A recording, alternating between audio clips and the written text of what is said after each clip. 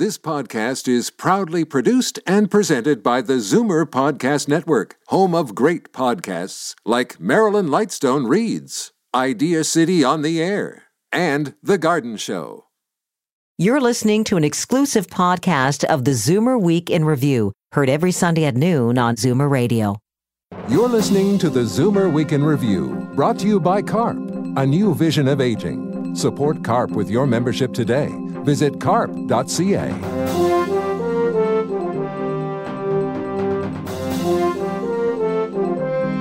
Good afternoon and welcome to the Zoomer Week in Review, all things Zoomer worldwide. I'm Libby Znaimer. It's beginning to look a lot like the holidays, the season. Why are so many people reluctant to use the word Christmas? We'll delve into this political correctness. And we hear them on Zoomer Radio all the time, Christmas songs. We're playing them right now, 24/7. But did you know that many of these Christmas tunes were written by Jewish composers? We'll talk about that in a few moments. But first, here are your Zoomer headlines from around the world. He was known as Canada's Dad, playing the role of Jason Seaver in the popular 1980s sitcom Growing Pains. Alan Thicke passed away this week at the age of 69. Beyond acting, he wrote the theme songs to many 1980s TV shows like Different Strokes and Facts of Life. Thicke was playing hockey with his son when he suffered a heart attack and died in hospital. Michael Bublé's son will get to spend Christmas at home. I'll be home for Christmas. 3-year-old Noah has just finished the first stage of cancer treatment. The Canadian crooner, his wife, and their son are expected to spend the holidays in Los Angeles, where Noah is being treated, instead of Vancouver, where they usually celebrate. We all know people who lie about their age, but you'd think there comes a point when there is no point. And you'd think Adele Dunlop would be proud to celebrate her birthday as the oldest woman in the U.S. But after receiving balloons and a joyous happy birthday to mark her 114th this week, she told the staff at her New Jersey nursing home it was only her 105th. But they didn't believe her. Dunlap's nurses and family say she often shaves a decade off her age. Sir Elton may have taken a pass, but this guy isn't.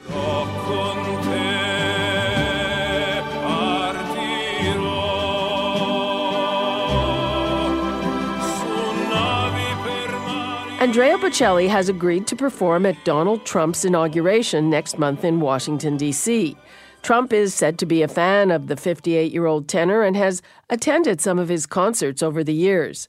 The inauguration has been a difficult ticket to fill, with many, including Elton John, saying thanks, but no thanks to the president-elect's invitation. I'm Libby Znaimer, and those are your Zoomer headlines from around the world. Merry Christmas. There. That wasn't so hard, was it? Saying Merry Christmas is apparently very difficult for some people who are afraid of offending others. But for many, not saying Merry Christmas is an affront to their culture and faith. It's what has a lot of people upset with Justin Trudeau, who held a holiday party in Ottawa while omitting any reference to the actual holiday. I chatted with David Menzies of the Rebel TV about the war on Christmas.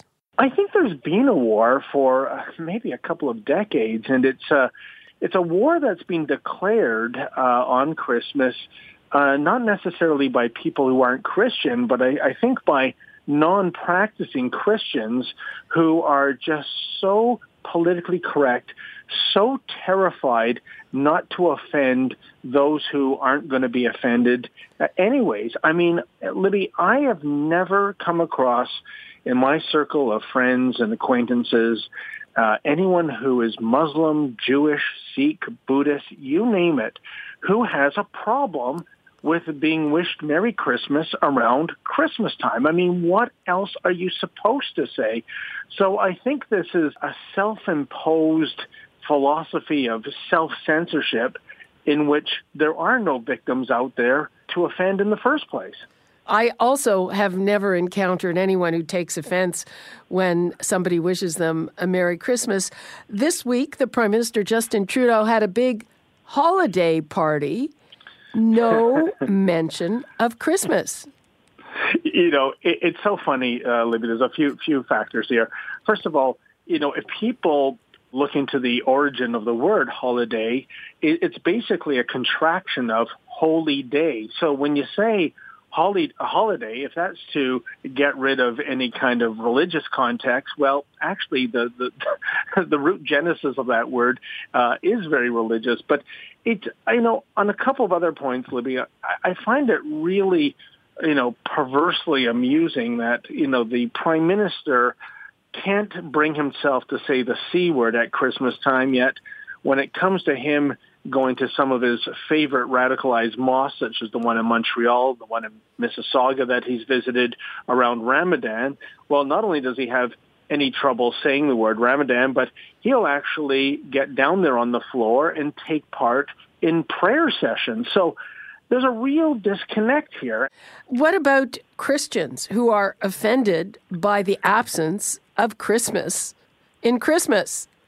Well, you know, what is an offended Christian going to do? Write a letter to the editor? I would say to take a more proactive response, like with those retailers. If you find out the ones that are using the word, patronize them and tell the person at the counter, or write a letter to, the chief executive and say, you know what, I applaud you for using this word, and this is the reason why you got my business, and I'll tell you, that will really resonate. But what do you think people who are feeling, who are annoyed by this? Well, I think if you are a devout Christian, you probably don't care what others are doing or saying or censoring, Libby. I think, you embrace the holiday for what it is, and, it has deep resonance for you, and it doesn't really matter. And I think that's how most Christians would look upon this. I don't think we heard today from a lot of people who are really annoyed by this. Oh, sure. They're annoyed, and with justification, I would argue, because of the double standard out there, and I've given you a few examples. But I think there is a trend right now. I gave you the example of 4 retailers using, the C word again in their advertising and their store signage. But even with people saying Merry Christmas as opposed to, that vapid and vacuous happy holidays. I mean, when people say to me, how was your holiday? I say, what, did I book passage to the Barbados or something last week? It just sounds so ridiculous to me that you can't say Christmas at Christmas time, especially when, let's face it, Libby, if it was anyone of any other faith celebrating their holiday, I mean, if a Muslim was celebrating Ramadan, would we beat around the bush? Would we walk on eggshells, and would we say things like, during this special time of the year for you? No, we'd say Happy Ramadan, right? So, and apparently Prime Minister Trudeau tweeted out Happy Hanukkah. There you go. And that's another thing, when it comes to the argument, the liberals and the progressives give for Christmas, it always comes down to, well, you know what? We want to be inclusive. We don't want to exclude people at this time of year. And there are other holidays. There's Hanukkah, the Jewish people celebrate, and there's Kwanzaa. Well, Libby, as you well know, Hanukkah is a B-list Jewish holiday. I mean, it is not Rosh Hashanah, Yom Kippur, or Passover. Those are the big 3. And I think there's almost a Christian conceit, if you will, that because Hanukkah falls around Christmas time usually, that therefore that must be the most important holiday in the Jewish calendar, when it clearly is not. So is the tide turning on this example of political correctness? I think it is. I think, with the examples I gave, and this is purely anecdotal, I see people saying Merry Christmas more often. And I got to tell you, Libby, I mean, I've never come across anyone in any faith group who's ever been offended by the utterance of that phrase. And I've even asked them, and they said, well, why would we be offended? So, it's kind of like when you see people rebranding Halloween, if you will, as Black and Orange Day and saying, we want to be culturally sensitive. No one's offended. And if they are offended, that's maybe a fringe of the population. And maybe, how about this? They deal with it as opposed to everybody else changing how we live and how we celebrate. Okay. Dave Menzies, thanks so much for that, and Merry Christmas. Well, a Merry Christmas and a Happy Hanukkah to you there, Libby. Thanks. Bye-bye. Okay, you take care. Bye-bye. I'm Libby Znaimer, and this is the Zoomer Week in Review. We'll take a quick break and then return with a look at a little-known piece of holiday history, how many of our favorite Christmas carols were written by members of the Jewish community. You're listening to the Zoomer Week in Review, brought to you by CARP, a new vision of aging. Support CARP with your membership today. Visit carp.ca.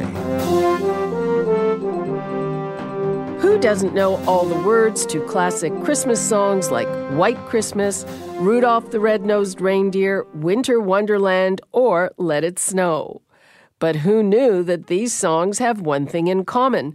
They were all written by Jewish composers. Jordan Klapman is a Toronto-based pianist and music lecturer who's fascinated by this historical quirk, and he joined me to tell us a little more about it. Jordan, you've tracked down a very interesting phenomenon that many people probably aren't aware of, but a huge proportion of the most popular Christmas songs were written by Jewish composers. Tell us about that. That's correct. At least 15 of the top 25 secular Christmas songs of all time were written by certifiably Jewish composers. It's an amazing phenomenon. What are some of those songs? They're almost all of the biggies. Everything from White Christmas to Winter Wonderland, Rudolph the Red-Nosed Reindeer, Holly Jolly Christmas, Rockin' Around the Christmas Tree, the Christmas Song. It's an amazing list. Wow. Okay, so let's get to the reasons. So why is it? It's a little strange when you think about it. Well, it is and it isn't. It makes perfect sense when you hear the story. If you go back a few years, between 1880 and 1910, about 2 million Eastern European Jews emigrated from Tsarist Russia and Poland. And the vast majority of them tried to come to North America, and millions of them did make it to Ellis Island and to New York. And as a result, there were 2 million Jews living on the island of Manhattan by 1914. And they were crammed into a very tight and very, very small area, primarily the Lower East Side. The Lower East Side. That's right. They wanted to better themselves and the lives of their children. And the only way they could do this was by getting into industries where they had some kind of leverage. And the only industries they could get into that weren't controlled by a predominantly WASP establishment were the popular entertainment industries, which were considered undignified. And as a result of that, you have all of these Jewish kids and sometimes their parents moving uptown to what became the epicenter of the American popular entertainment industry. Vaudeville, the Broadway musicals, the Broadway theater, and the Tin Pan Alley songwriting factories. And that's where they were able to get a foot in the door. But why Christmas? Because they would write songs on any subject. And one of the largest demands in the mainstream market, because in order to make a really good living, you had to sell a mainstream song and not something marketed just to one particular ethnic group, they were called upon to write songs for Christmas, which was the big market. Now, if you look at some of those songs, or most of those songs, they don't have any mention of Jesus Christ or anything more religious. Did that escape sort of the mainstream audience's notice, or? No, actually, it's kind of a chicken and egg thing.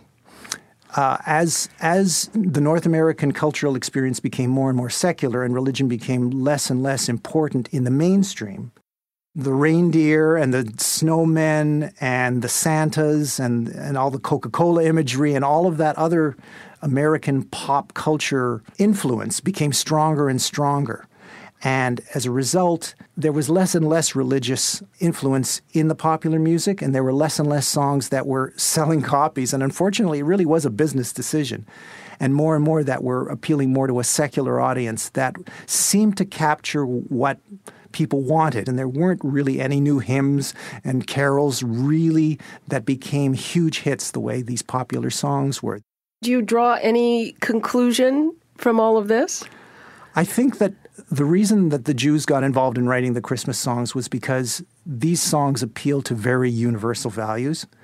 And all of the winter holidays, whether they be Diwali or whether they be Eid al-Fitr or Chinese New Year, they all have very, very common traditions. They're all about candles and light and little packets of money and sweets and comfort and family. And these are universal values. And it has nothing to do with where the holiday originated. They're all values that appeal to everyone. And I think the Jews realized that when they were writing these Christmas songs. And I think anyone who writes a Christmas song now that isn't parochial is going to have a much better chance of making more people feel included in what is now a very multicultural world in North America. Okay, that's a good note to end things on. And happy holiday season, Merry Christmas, Happy Hanukkah, all of the above. Thank you. That was Jordan Klapman, a Toronto-based pianist and music lecturer on Christmas songs written by Jewish composers. I'm Libby Znaimer, and this is the Zoomer Week in Review. When we return, we'll hear about a Yid life crisis. You're listening to the Zoomer Week in Review, brought to you by CARP, a new vision of aging. Support CARP with your membership today. Visit carp.ca. Welcome back to the Zoomer Week in Review, all things Zoomer worldwide. I'm Libby Znaimer.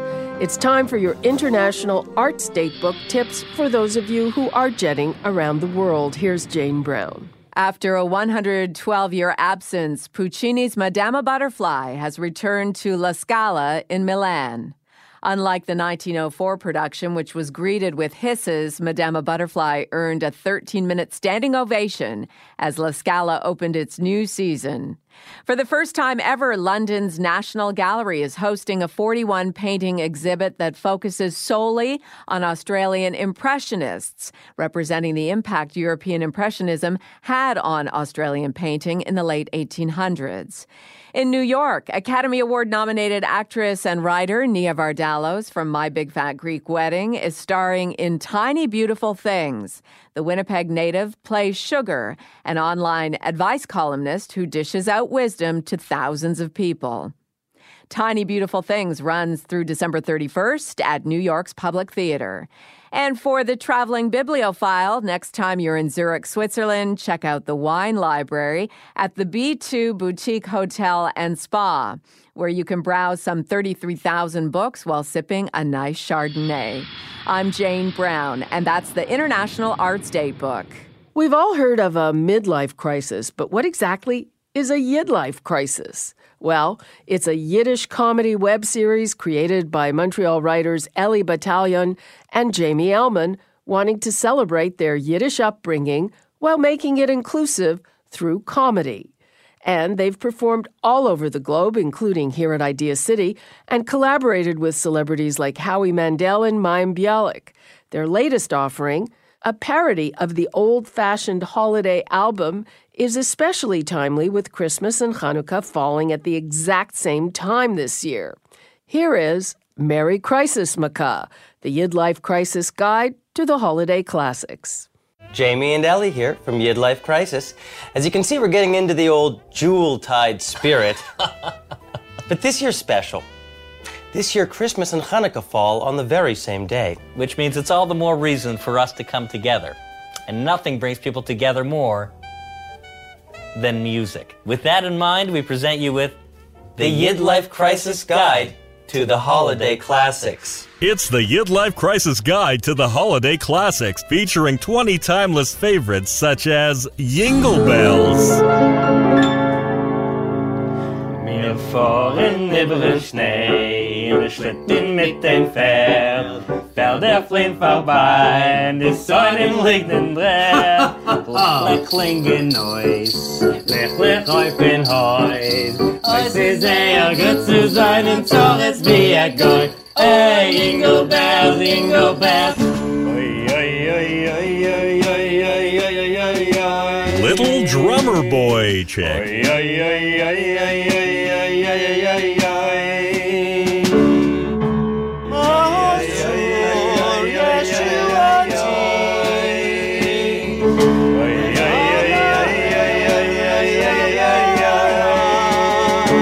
And Christmas songs written by Jews. Oh, der Liederrest wird sich mehr brechen. Und sie haben schon vermacht die Geschäften, als jeden haben ist gut zu gehen. Rosa Schnee, Rosa Schnee, Rosa Schnee. Ich kolm von a weißen Nettel, Punkt wie die Tag, was hab gekannt. Oh God, they drink this track. We're in the middle of... Mein Leben brat men Eifen Prepetschik. Jakob Frost beißt dir gut in Antisemit. Sorry. A prächtige Sach, befreist sich bei Nacht, walking in a winter wonderland. That's just a taste of what's online. You'll have to check it out at yidlifecrisis.com. And that brings us to the end of this week's edition of the Zoomer Week in Review. I'm Libby Znaimer. Thanks for joining me today. Next Sunday is Christmas Day, and we'll celebrate with all music. The Zoomer Week in Review returns in 2017. You've been listening to the Zoomer Week in Review, produced by MZ Media Limited. Executive producer Moses Znaimer. Produced by Dave Woodard, Paul Thomas, and Andre Lowy. This has been an exclusive podcast of the Zoomer Week in Review, heard every Sunday at noon on Zoomer Radio. This podcast is proudly produced and presented by the Zoomer Podcast Network, home of great podcasts like Marilyn Lightstone Reads, Idea City on the Air, and The Garden Show.